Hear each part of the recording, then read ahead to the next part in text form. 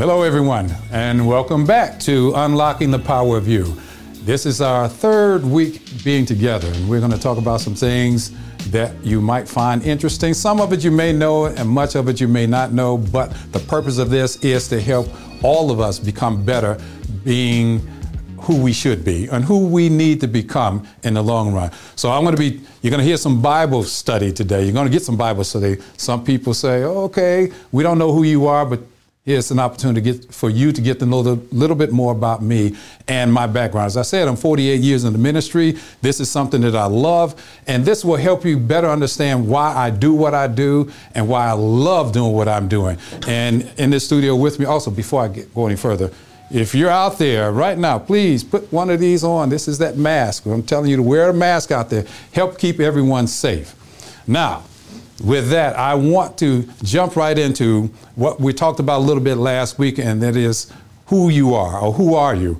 Many of us still don't know who we are. We think we know who we are, but we're going to show you and help you understand better that person who is inside of you that needs to come out. Many of us don't know how to bring that person out, but this study, these courses, and this time is going to be given towards us understanding who we are, where we are, why we are, what we do, why we do what we do, and why some of us are so miserable. And I want to say this as well. I know a lot of you out there who are watching this video are hurting, going through certain things. What we intend to do is help you resolve some issues. But in order to resolve those issues, you're going to have to participate. You're going to have to do something more than just say, hey, I watched, I heard, I listened.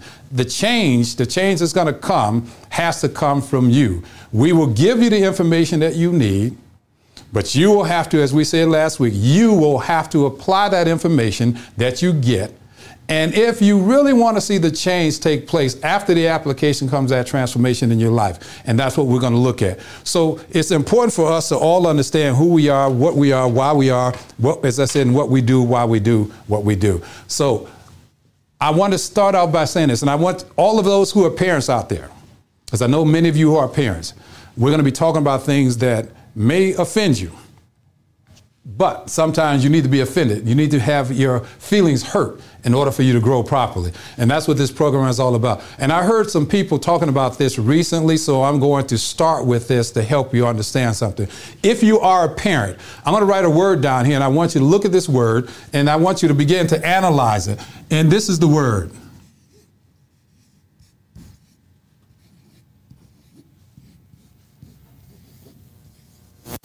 I want you to look at that word, and I want you to look at that word very carefully. Because many of us are parents out here today, and we don't really know what parenting is all about. Some of our children are hurt because of us as parents. We as adults don't do the right thing. So here's what I want you to do when you look at this word. And I've used this in seminars before, but look at this word. There's a couple words that is also located in this word that I want you to be aware of. Number one, you're a parent. Oh, by the way, as a parent, I want you to understand something. You do not own your children. Some of us act like our children are our property, so we can misuse them, we abuse them, we do things to them, and we'll talk about that in upcoming programs, how victims of bullies, how parents can become bullies, how we do things to our children to hurt our children, psychologically, physically, mentally, and spiritually. So with this word, notice something, within this word, there's several other words. Number one, you're a parent. You're not a property owner. Your children don't belong to you. But here's what I want you to understand. Parents, look at this word in here. Are. Now here's the last word.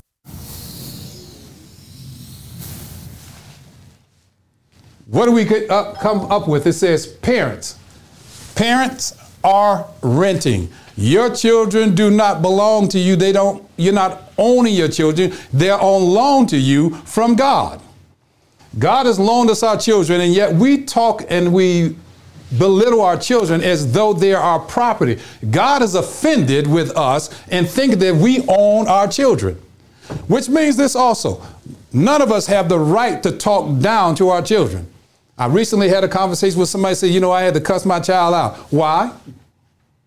Why would you want to cuss out your child? First off, in order to cuss them out, you have to be the owner. Here's the other thing. Many of us want our children want our children to be obedient to us, don't we? Yep. We always say, hey, I want my child to obey me. We say, I want my child to obey me. Now, we want our children to obey us. And this is what we're going to talk about today, too. We want our children to obey us, but are we obeying God the same way that we want our children to obey us? Are we doing what God tells us to do when we want our children to do what we tell them to do? So are we repositioning ourselves to feel that we are greater than God? And in order for us to tell our children, obey me, do what I say, do what I say, do what I say, that means that you are in control of them. Now, at the same time, you want them to listen to you. Are you listening to God? We're not listening to God the same way we want our children to listen to us. We want them to obey us. And we are responsible towards one another. God has an expectation for us. He don't expect us as parents to be idle. Don't talk about you love your child and say, I love you. I love you. What does that mean exactly then when I say I love you? Do I put that love first? And when I'm talking about love, you have to love this person first. Then you have to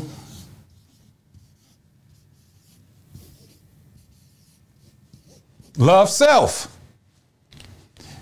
If I'm talking about love, the first love I ought to have is towards God. If I have a love towards God, then my love towards myself and my love towards others. Now let's go to that third one. Love self. Then we can also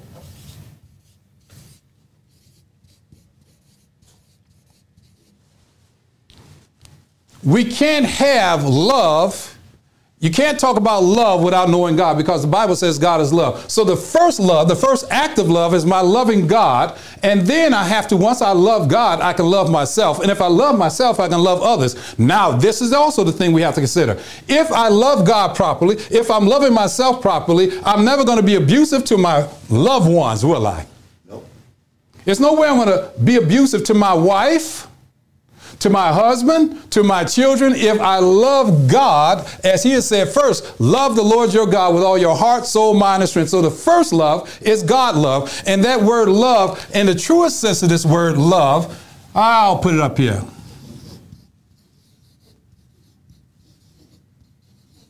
Many of us don't know that word. It's agape.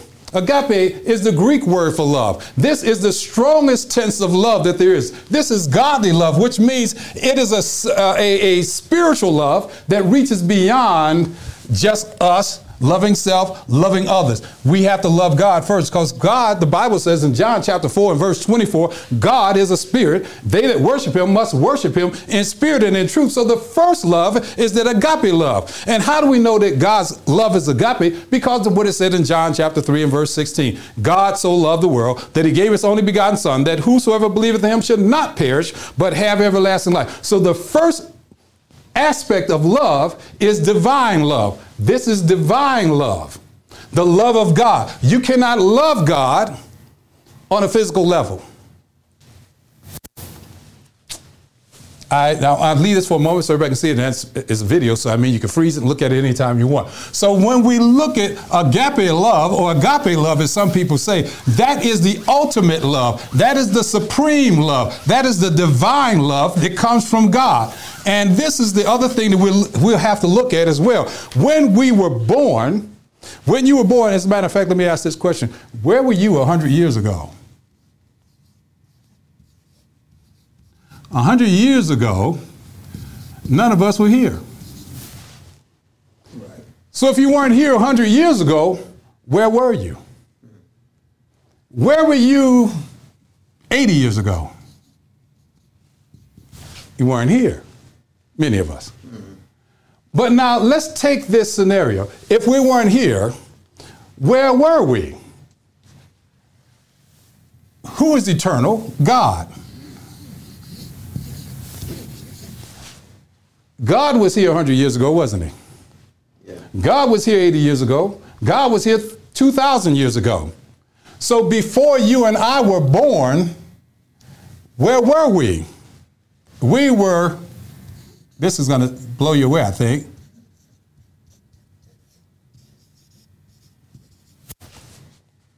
Before you and I were born, we were with God. Now, how does that make sense? Now, if we were with God, then this is going to really take away all the excuses we're going to hear later on and down the road as we continue this program. People are saying, well, I don't this and I don't this and I don't understand that. We were with God in the beginning, from the beginning. Even though there was not a heaven to speak of, God was here. God was here. Now, if you were born in 1940, 1930, 1950, here's what God did. When God was here in heaven,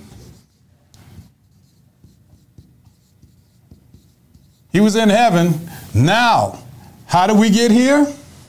We were born. We were born what? Through a man and a woman.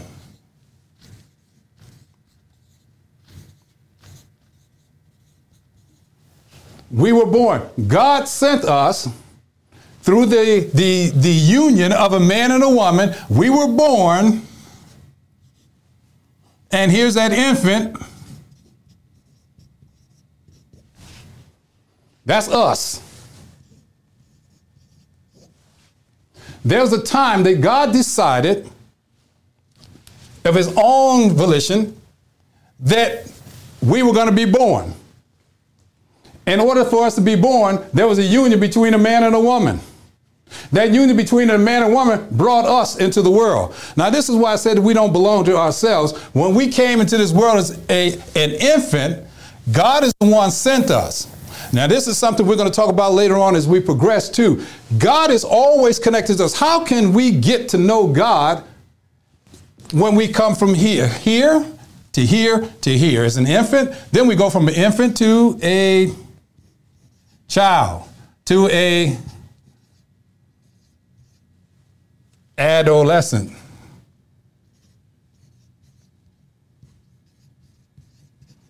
and to an adult. There's a process, and remember we talked about that in the interview. We go through a process. We didn't just get here. God sent us here. When your dad and your mom had a union, we were born. When we were born, we came into the world because of God. It wasn't just that these people did this, is because God sent us. So we were with God in eternity. Once we came from eternity, and this is what I want us to understand something too. We came from eternity into time. When we were born into time. And when we were born as these infants, God was still in control. And God is still in control. God is in control, and he should be in control of us as adults. Many of us miss the mark from here to here because we get lifted up within ourselves as though we're in charge. None of us are in charge of us. God is still in control of us. God is still in charge. Why? This is, if you will, the umbilical cord. God's umbilical cord. What is God's umbilical cord in us? Spirit. The Spirit in us. How do we know this is true? Because in Genesis, first in Genesis 1, Genesis chapter 1 and verse 26, Elohim, or God's name there, Elohim, God said, and let us make man in our own image after our own likeness.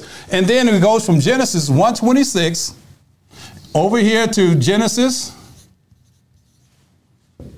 2:7, when it says, now, he said, let us make man in our own image and our own likeness. But then it says, God created man from the dust of the ground, and he breathed into man's nostrils the breath of life, and man became a living soul. So that means that God's breath, that spirit in us, in our bodies, this belongs to God. This, the umbilical cord from God, is linked to each one of us, because when we die, that spirit goes back to God, our bodies go to the dust, and either our soul is going to heaven or going to hell. I hope so far everybody's with me. This is what you have to understand as well. You and I are, and we're going to come back to this aspect, man and woman, that's done. We've been born. We're here. Remember, now the Spirit is a part of us. The Spirit that came from God. The Spirit came from God that's in that infant. Now, here's the thing. When it says God breathed at the man's nostrils the breath of life and man became a living soul, here's the other thing we have to consider here. We are in these bodies, if you will. We're in these bodies. But what's in here? This is our heart. Let's make it look like the ones that we're so used to seeing. That heart. This heart is only the beating for the body. Because inside this, we are spiritual beings housed in physical bodies. In other words, you and I we're an extension of God. We became an extension of God by our birth. You are part of God because of that Holy Spirit, not only the Holy Spirit, but the natural spirit that is in us. God gave us a spirit. He breathed into man's nostrils, the breath of life. Man became a living soul. That means we have a heartbeat. But guess what? That heartbeat belongs to God. Don't belong to you. See how selfish we can be? We think that we're here on our own. We're not here. Every one of us here has an expiration date. You were born with an expiration date. We were born with a limitation, a physical limitation, not a spiritual limitation. We're going to leave this body one day. And this body is only the housing of the spirit that is in you. And where's the spirit at? This true spirit of who we are is in this thing that we call the brain. You remember those signs when we were kids and you go to the mall and they always say, you are here? Yeah. You look for that, it says, you are here. Well, here's where we are.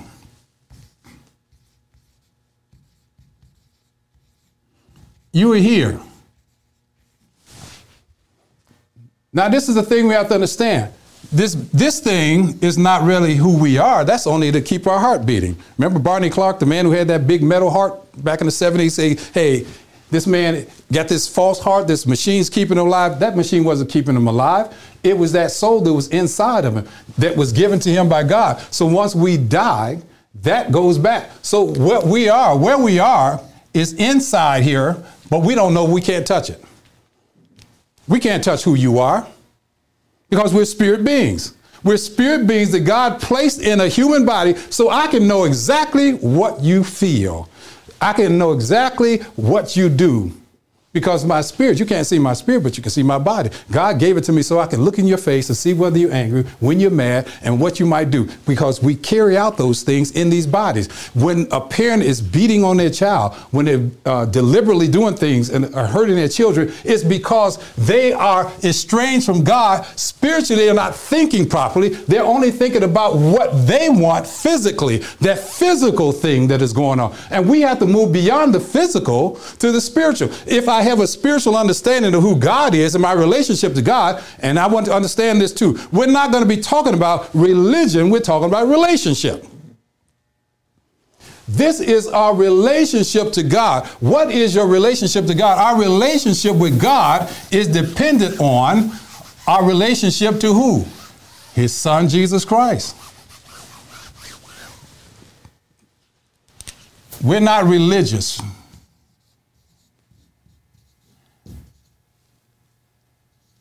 O-U-S. We're not religious people, although some of us carry on like we're religious. We go to church religiously. We give religiously. We do things religiously. But God is not concerned with our religion or our religiousness. He is concerned with this.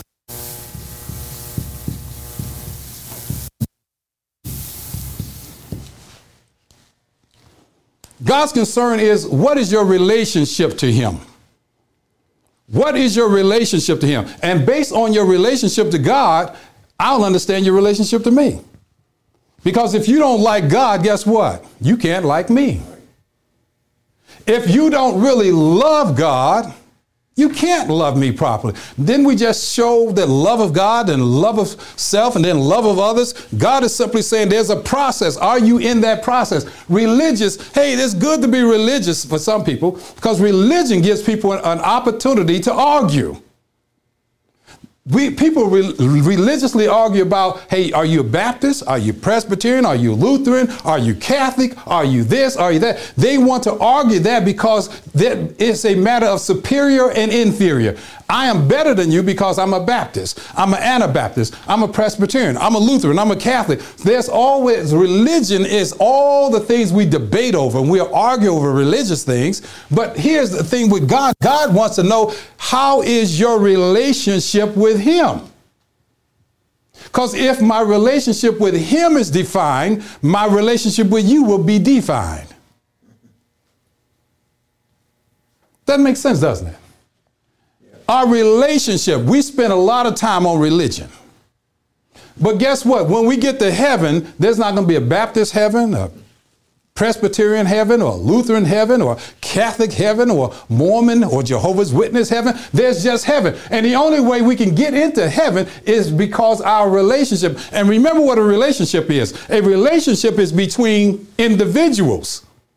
A religion, I can religiously come in and sit down. I can religiously comb my hair. I religiously brush my teeth. I religiously get up in the morning, put clothes on. That's a religion. Religions are things that we can do habitually and regularly. But a relationship means, and this relationship we're talking about should be an intimate relationship with Jesus Christ. Is your relationship with Jesus Christ intimate? Most times it's not. People will quote the Bible back and forth and forth and back. They quote scripture. Here's the thing about the Bible. Because you know what it says don't mean you know what it means. And because you know what it means don't mean you know how it applies. So there are things that we have to go through to become the person that God has called us to be in the relationship that we have with Him. This is the divine relationship. And that divine relationship, God simply said, okay, good that you know the word. And I said this to my Bible study class. Hey, when we pray, we're talking to God. When we read the Bible, God's talking to us. Now, how busy are you that you don't have time to pick up the Bible? I don't have time to read the Bible. Well, my pastor said, my deacon said, my teacher said, no, it's up to you to define your relationship. God wants to know, are you intimate with Him? And I'm not talking about sexually. But God wants to know, are you intimately acquainted with Him, intimately acquainted with Him, intimately know Him, intimately spending time with Him? This is what I had to learn when I was coming up. I heard a lot of people quoting scripture. I saw a lot of people in the church doing all kind of church things, but they weren't doing godly things. They had a religion, but they didn't have a relationship. They had the words right, but didn't have the life right. Why do our children not see God? Because they're looking for God in those of us who claim to know Him, and they're not seeing anything. Why should I believe in your God and your Christ when I can't see you walking and believe in what you're telling me to believe? Why is it, Mama, you want me to obey you, and yet you say you love the Lord, and I never see you showing your love for the Lord? Daddy, I know you say you love the Lord. You're supposed to be the leader in the home. I never see you at home. And when you come home, you got the bottle in your hand or the can in your hand, and you're fussing and cussing and throwing fits, and yet you expect me to grow up properly. You're not giving me a good example. Here's the relationship. People are looking at your relationship. I don't believe in your God because I haven't seen God. The Bible says none of us have seen God. And inasmuch as we haven't seen God, what we need to have is a representation of God through the people of God that He has created. Remember, in heaven, God sent us to the earth, and He sent us to the earth with a reason and for a purpose. He said, I'm sending you to be an example. I'm sending you as a light into the world. Mom and Dad, you're supposed to be a light. Mom and Dad, as you're watching this, if you're not being a light to your children, something's wrong. Then you wonder why your child is so bad and doing certain things. It's because you're giving them an example. Don't tell them they need to be loving and obedient to you, when you're not being loving and obedient to God, hey, what is the relationship like? Remember, you are a spirit being. In this brain of yours is the consciousness that God put there. And you and I are accountable to God. Not only are we accountable to God, but we're accountable to one another. What are you doing with your life? And here it's another thing that we do all the time. We always tell our children, do as I say, don't do as I do. And we expect our children not to be followers of us. You know what? All of us are this. We're all disciples. But of what? What are you following? Who are you following? Don't talk about how much we love the Lord. Don't say that our children need to obey us. And if you look in the Bible, I'll give you this as those of you who like studying the Word of God. I'm praying that you do really like studying the Word of God. As I said, I want you to understand my relationship with the Lord Jesus Christ is based on what he has said in the Word, what I've picked up from the Word of God, what I've allowed the Holy Spirit to say in my life and to me. And that's what we miss the mark, because we don't really listen to what the Holy Spirit says unless he's saying what we want to hear. Isn't that something? We're quick to say, hey, I believe the Word of God. I believe God. I believe God. Let me tell you what I had to learn. A while ago, and I shared this before, I was homeless. And the times I was homeless, those were struggling moments, because either I was going to believe what God said or I was going to reject what God said. If you're going to believe what God said, that means you have to be ready and willing to go through the storm. Many of us are really, really willing to go through the storm. We don't mind believing God as long as things are going our way. We don't mind telling our children, hey, God is good, isn't he? We say it all the time. No, we say, God is good all the time. God is good. We hear that. But what does that mean? I hope it means that you have put it to the test. You are genuine. You are sincere. Not just when it's sunny and great outside. Can you be put to the test? Are the words you speak the words you live? We are spirit beings. And in the Bible, and let me put this back on here. If we look at this, the greatest example that you and I have of this happening, if you go into the book of Luke, and I'm just giving you this, hopefully you guys who are readers, Luke chapter 1, chapter 3, we see this occurring in the life of Jesus. And remember, God sent Christ to be the ultimate example to all of us. Being the ultimate example, none of us have an excuse that we say we can't do certain things, because God simply said, yes, you can do it because I showed you how to do it. In the book of Luke, we find in that first chapter, it says, we find unto us born this day in the city of David. Christ, Jesus Christ. This is Jesus. He was born as an infant. Later on, we find that he's a child because Herod wanted to kill all the kids 2 years and under. He wanted all of them dead. Then next time we see Jesus Christ in Luke, he's 12 years old.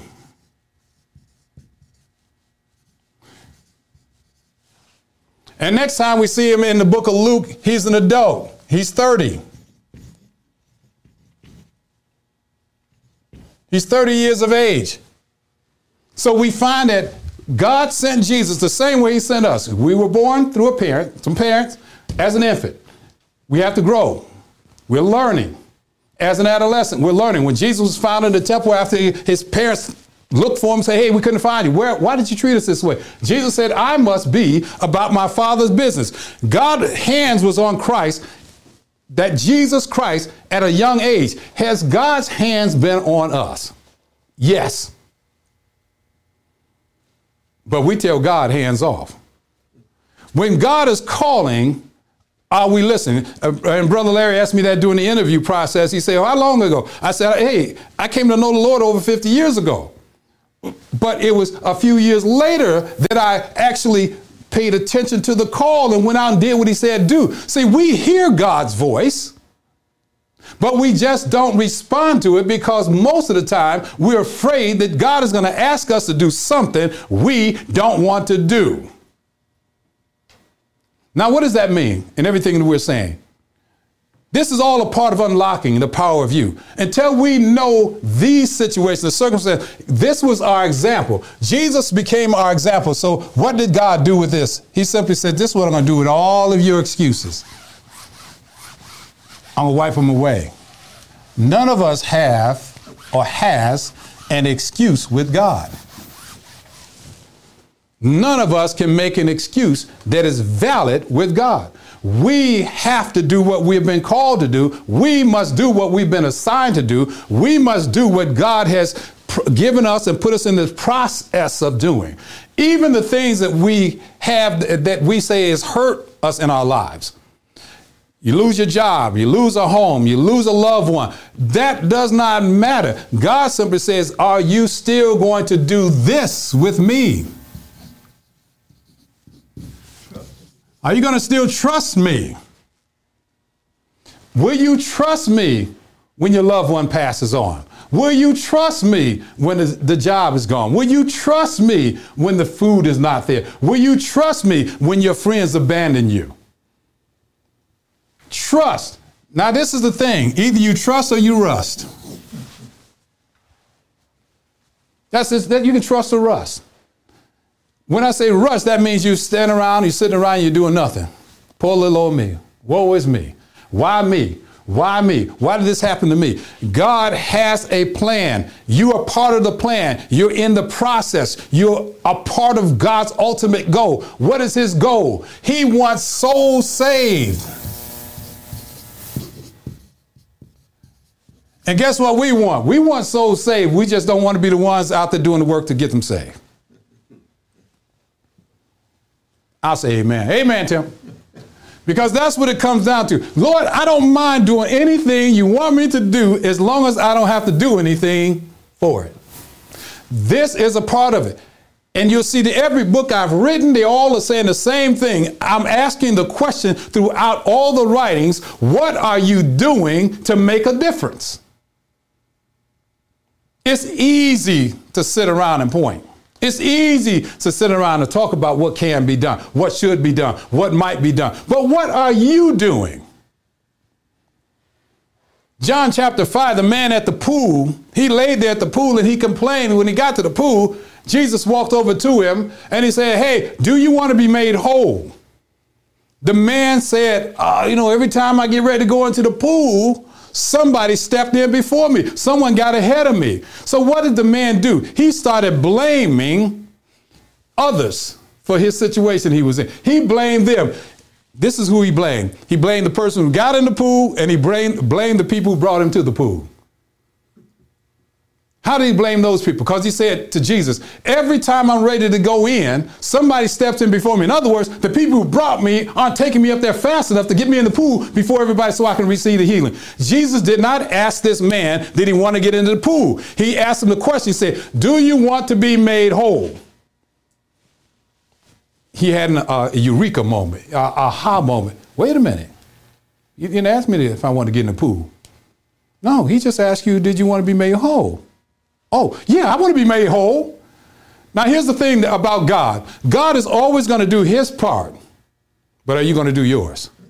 He told the man, he said, if you want to be made whole, then take up your bed, get up right now, and go home. Now, how many of us hear what God says, but are just unwilling to do what he said do? This man heard everything Jesus said, but he was unwilling at first. Then he realized that he had to participate in the blessing. He had to participate in the healing. And that's where you and I come into it. Look, when your family is messed up and things are not going right at home, God is simply saying, are you willing to participate in the healing process? Are you willing to dig into it instead of saying, hey, pull yourself up by your own bootstraps, get it together? No, they need more than that. They need for us to participate, to help them, but also to be an example to them what they can do. I said it last week and wrote it on the board. I can do that. We have the ability built into us by God to do anything, but we have to trust God, trust him to get it done through us. God is not going to do all the work. We want him to do all. In other words, we think God's just sits in heaven and wait on us to tell him what to do. Amen, Wall? Because we wait to see if God is just going to do it, because we say, God told me he was going to do it. God said he was going to do it. And because we say God said it, we settle on that. We need to operate by faith. And let me tell you this about faith.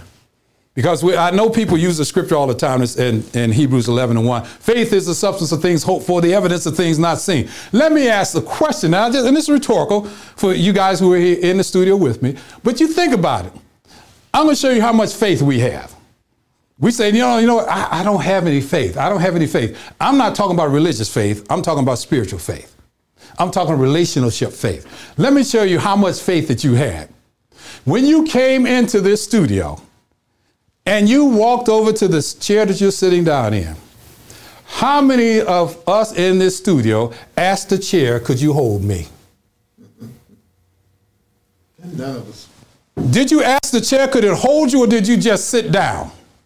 Sat down. You sat down by faith. You didn't question the chair. And yet God simply said, if you're going to have that kind of faith in me, that you trust me without questioning me. Just do what I said do. And see this faith in that chair. You don't know anything about the person who built the chair. You don't know where the chair came from. You don't know who designed it.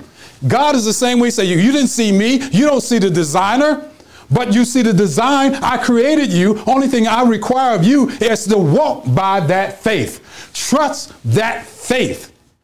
Do it by faith. You sat down by faith. You're going to stand up by faith. You're going to walk by faith. God said, hey, you trust things, but how come you don't trust me? That's a bit tough, isn't it? Tough but true. We constantly say things. I'm talking about parents. I'm talking about educators out here. All of us. If you're doing things, you're doing it by faith anyway.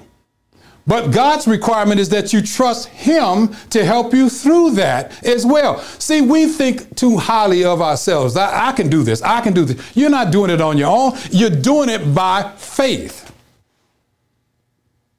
It must be, it will be. And as a matter of fact, really, truly, none of us can do anything without faith. That's right. Without faith, the Bible said it's impossible to please God. So are we really, truly doing what God has assigned us to do? You're a spirit being. I'm a spirit being. You are in a physical body that God placed you in. He placed you in here in these physical bodies, all of us, with an expiration date. None of us are going to be here too much longer. If you're here 100 years, seems like a long time, but you're going to leave. We're going to leave. God put us in these physical bodies. Those of us who are parents, I'm talking again to parents. I'm talking again to educators. You have a responsibility. Whether you know it or not, you have a responsibility to God. You have a responsibility to that child. You have a responsibility to that neighbor. Whatever is going on around us, you still have a responsibility to turn the light on so people can see that you have an intimate relationship with the God of heaven, the God of creation. If they do not see it, something's wrong. Something's wrong. Dads, don't talk about how much you love your children and you swearing and cursing and drinking and smoking and carousing and womanizing and all these things. You're going to say, well, you know what? I'm not perfect. Oh, well, no.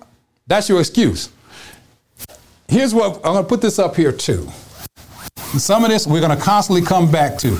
You're going to have two things that happen to us with this. You're either going to make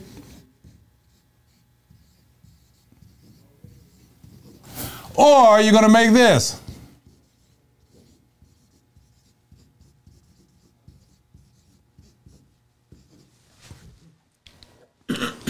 What we tend to do is make excuses. I'm not perfect. I'm not God. I'm not Jesus. Hear that a lot, don't we?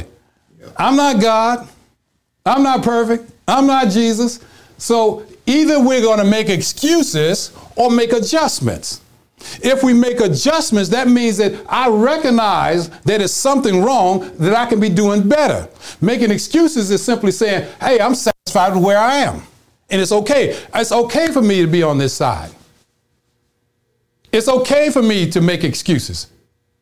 But God simply say, okay, that doesn't hold water with me. So you need to take a step over and make an adjustment. Make some adjustments. Are we making adjustments? Are we going to continually make excuses? God is not into our excuse making. He doesn't take excuses from us, and we can do it all day long. But remember what we said a few weeks ago. We need to reflect. We need to reflect on where we are at.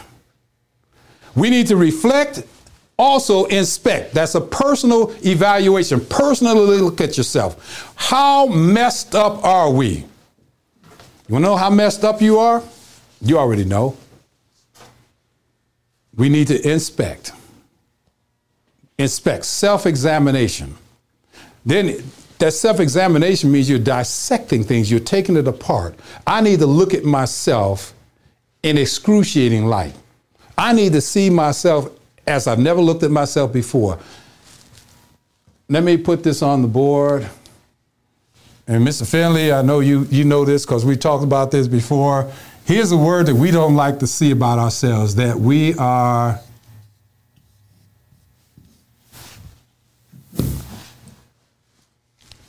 we don't want to know that we don't think we're evil. I'm not evil. I'm a good person. I am. There you go. I am a good person. I don't do anything like I'm a good person. You trying to tell me I'm evil? I'm not evil. Man, that's your opinion. No, not according to Matthew chapter 7. When Jesus said, if you being evil, we're evil. So why we do the things that we do is because we're evil by nature. We want what we want when we want it, don't we? Absolutely. I don't care about nothing else. I just want what I want. When I want it, how I want it, as long as I want it. We're evil people. We're evil, evil, evil. I'm going to say that because it may sound like it's a glitch. It's not a glitch. I'm saying it. You're evil, evil, evil. Period. We're evil people who know how to do good things. We're not good people who happen to do bad things. I'm a good man. I'm looking for a good man. Well, you're going to keep looking. I'm looking for a good woman. You're going to keep looking. Because none of us are good. How do we know that? I'll give you the scripture. You go out here and you read it. And maybe you'll email me about it and question it later on. But it's Psalms number 14. Psalms 14 talks about that. It's saying that God looked down from heaven to see if there's any good that did right. He said he couldn't find none. No, not one. We are evil people. We just want what we want. And believe it or not, we will step on one another to achieve things. I don't care about you. I don't care about Mr. Finley. I don't care about Mr. Walker. I don't care about me. What's in it for me? I don't care how it affects my family. What's in it for me? I don't care how it affects my children. What's in it for me? It's all about me. Me, me, me, me. Whether we like it or not, this is a part of us. We're evil. But in spite of us being evil, God simply paves the way. He said, okay, I'm going to do this. All you need to do is, and God said this,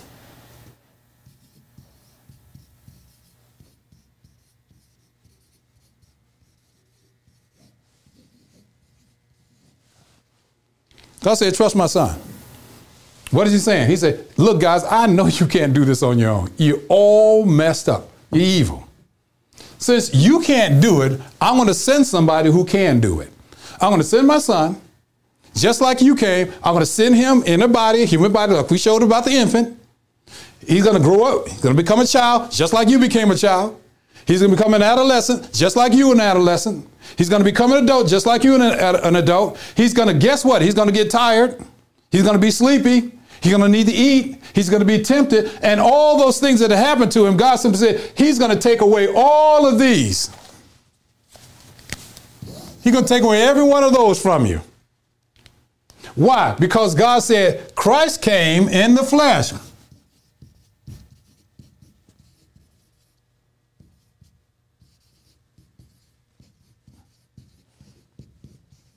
Christ came in the flesh. Why? He came in the flesh because he had to show us that if he could do it, you can do it. Oh. Really? Really? Yeah, really. He said, if he could do it, you can do it. but Lord, but Lord, but Lord, but Lord, but Lord. I can't do that, you see, because I'm a good person. I'm a good person. No, you're evil. Because when we're evil, we constantly make excuses for the evils that we do, don't we? God said, trust my son. He came in the flesh. He did it so you can do it. He hungered. So if you get hungry, know that, hey, he overcame the hunger. He overcame the thirsty. He was sleeping. He overcame the beatings. All of this. Why? Because God simply said you have to make adjustments. You and I must make constant adjustments. And how often should those adjustments be made? Every day, every moment of our lives, we should be making adjustments. Adjustments should be made. People should see us making those spiritual adjustments. Why those spiritual adjustments being made? Because we are in a intimate relationship with God's Son. See, I don't make excuses when I surrender my will to God's will. I only make excuses when I can't get what I want. See, that's not an adjustment. That's just an excuse. God doesn't care about us making excuses because he simply said, look, are you going to trust me? Or are you going to trust you? God is not into us making those excuses. He just wants to see what you are willing to do if given an opportunity.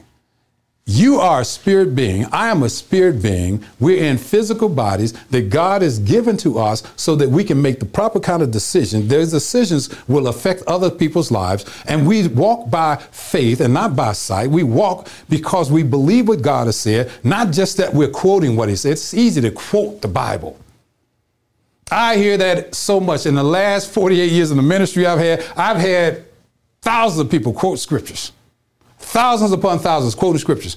Pastors out there quoting scriptures. Deacons quoting scriptures.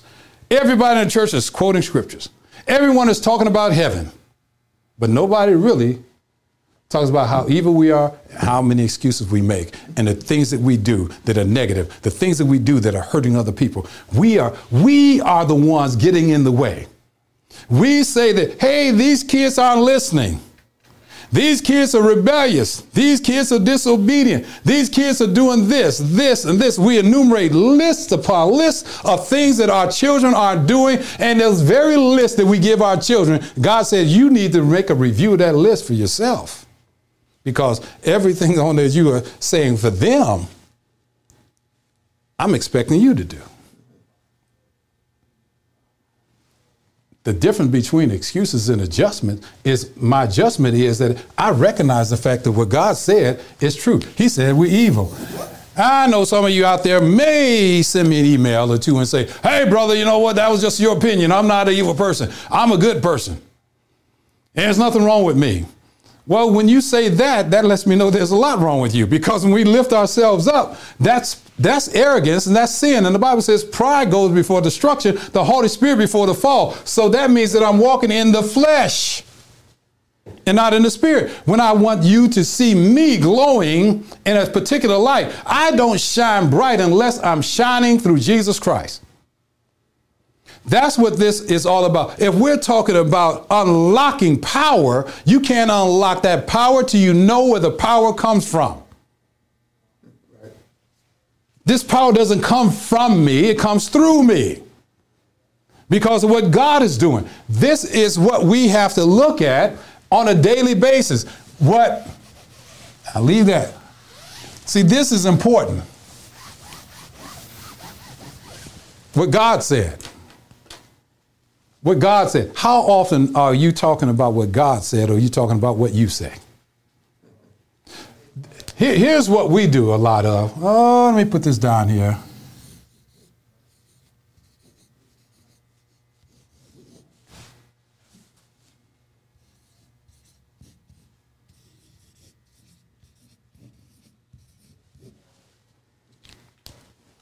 We know the gospel more than we know the gospel, don't we? Oh, man, when it's something that I need to talk to you, man, you know what? I got something to tell you. Man, you won't believe what I heard. But how many times do we spend some of that time talking about our relationship with Jesus Christ? We don't. But I can tell you all about what's going on in my neighbor's house and what's going on down the street, what's happening on the job. All that gossip, I'm all ears. Brother, what you got? What you got? But when it concerns the gospel, we're like, man, I don't have time to hear all that stuff. That religious stuff now. You talking religion. No, I'm not. We're not talking religion. We're talking relationship. See, all you have to do is tell them, you know what? I'm talking about a relationship. I want to know about your relationship with Jesus Christ. I want to know your relationship with God. What is your relationship like? Oh, man, let me tell you about what's happened last week. I got some stuff, man. You got to hear this. You got to hear it. I know, man. I know, brother, you're going to appreciate what I'm about to tell you. I want all the gossip you got. But I don't want to hear nothing about no gospel. I don't hear nothing about no Jesus Christ. I don't want to hear nothing about going to heaven. Because I don't believe in no heaven anyway. I don't believe in doing any of this. So we are quick to embrace nonsense. But we want to embrace what can change a person's direction for their lives. I'm going to say this again. I'll say it again and again. If we want our children to be better, we have to do better. If we want them to listen to us, we better be listening to God. If we want them to change how they do things, we need to change how we do things. We need to make some adjustments. It's easy to make excuses, but where are the adjustments coming in? We are spirit beings housed in these physical bodies that God has given to us so we can be examples to other people. Our young people are dying on a daily basis looking for help. They're looking for somebody to come to and say, brother, can you help me? Will you listen to me? How many of us are too busy to listen when somebody comes to us and want help? You know what? Let me see. Let me see. I'm going to see if I got a little time to do. You know what? My time. You know what? Wait a minute. How about next Wednesday at 3 o'clock? Next Wednesday at 3 o'clock, we can talk about what's going on in your life. Because, brother, I don't have time right now. That's not how God operates. God is serious about what we're doing. Are we serious about what we're doing for him? I wrote some books. Now, you hear me time and time again refer to the fact that I've written some books. But the books don't mean a thing if you don't read them. No more than the Bible. God's requirement is that you read the Bible if you want to understand him. And I've only been given an assignment to write some books for us to see God in simplicity. Because some of us are afraid to pick up the Bible because, oh man, I don't get into the ye and the yea and the thous and the this and that and the other. And the Bible is so confusing. Well, understand this about the Bible. The Bible is not confusing, but the Bible is a spiritual book. So you just can't go into the spiritual book with a natural mind and think to understand it. God does not work that way. And you have to be where God is to understand who God is. Isn't that true? God says you have to be on this level with me. Amos 3:3 say, can two walk together except to be agreed? God simply said, you and I need to be like this if we're going to talk. It can't be like meet God up here and you're down here and say, I think I know what God said. I think I know what he meant by that. No, if you want to know what God meant, you got to come up here and meet God where he is and allow him to explain it to you, what you need to do, what you need to say, where you need to live. If you do that, you won't be making excuses, but you'll be making adjustments. God is a spirit, and they that worship him must worship him in spirit and in truth. Wait a minute, truth. Yeah, that means you don't lie. God don't want to hear the lies. You already know we lie all the time. You know, we say God is good all the time. You say we lie all the time. Because the reason we lie is because we want people to look at us in a certain light and see us a certain way. And that's not according to what God wants. His mandate is turn the light on. There's lights on in this room. God simply said, I need to see. And here's the thing about God. He already knows the truth about us. Absolutely. Yeah. Amen. Right. Since he already knows the truth about us, go on. You want to say something? Excuses, adjustment. The third word, how much is impact from the first two words? Well, impact means that once I made that adjustment, people will see the impact by what I'm doing because I moved beyond just saying I made an adjustment. It's like adjusting the seat. Okay, you adjust yourself in the seat, but you didn't do anything until you what? Get out of the seat. When you get out of the seat, you're making an adjustment mentally, emotionally, and spiritually. All those go together. So when I make that mental adjustment and that emotional adjustment and that spiritual adjustment, that leads me down the path I need to go in order to become the person I need to be for others to see who I am and who will also appreciate who I am and what they see. So when you talk about beyond the adjustment, that's what it is. Adjustment is, you have to be just in it. It's got to mean something. It has to mean something. When you make an adjustment, that means it means something to me. It's not just words. See, these words need to take on a life. And they have meaning too. All words have meanings. They have meaning because people need to see something, don't they? They want to see if you are what you say you are. You don't have to tell me you lie. I just have to watch you. I'll see the lies come out of you. If you are a truth bearer, all I do is watch you. I want to see the truth. Either the light is good or the light is bad. Either the light is on or the light is off. So in light of what you're saying, adjustment means we move over. That means that there's a process. There's a process that takes place. And we need to look at that process. Am I in that process? Am I a part of that process? Is God a part of that process with it? Am I making that adjustment? Am I also, and what you talked about as far as adjustment, that means that's part of the unlocking. You have to unlock. You can't unlock what you're not aware that you have. And God simply says, I need for you to unlock something. I'm going to give you the keys. I'm going to give you the ability to unlock it. But see, having the ability and not having the willingness doesn't do any good then, does it? You have the ability to unlock the power, but you don't have the willingness to do it. We must have both. We have to have that willingness and the ability because God simply said, I'm going to put it before you. I'll need to go, and I'm going to go back to what we said earlier. I need to see if you love me enough to do it. Do you love me enough to take that step and make that adjustment? Okay. I hope that answered the question because this is easy. This happens all day, every day. Excuses, excuses, excuses.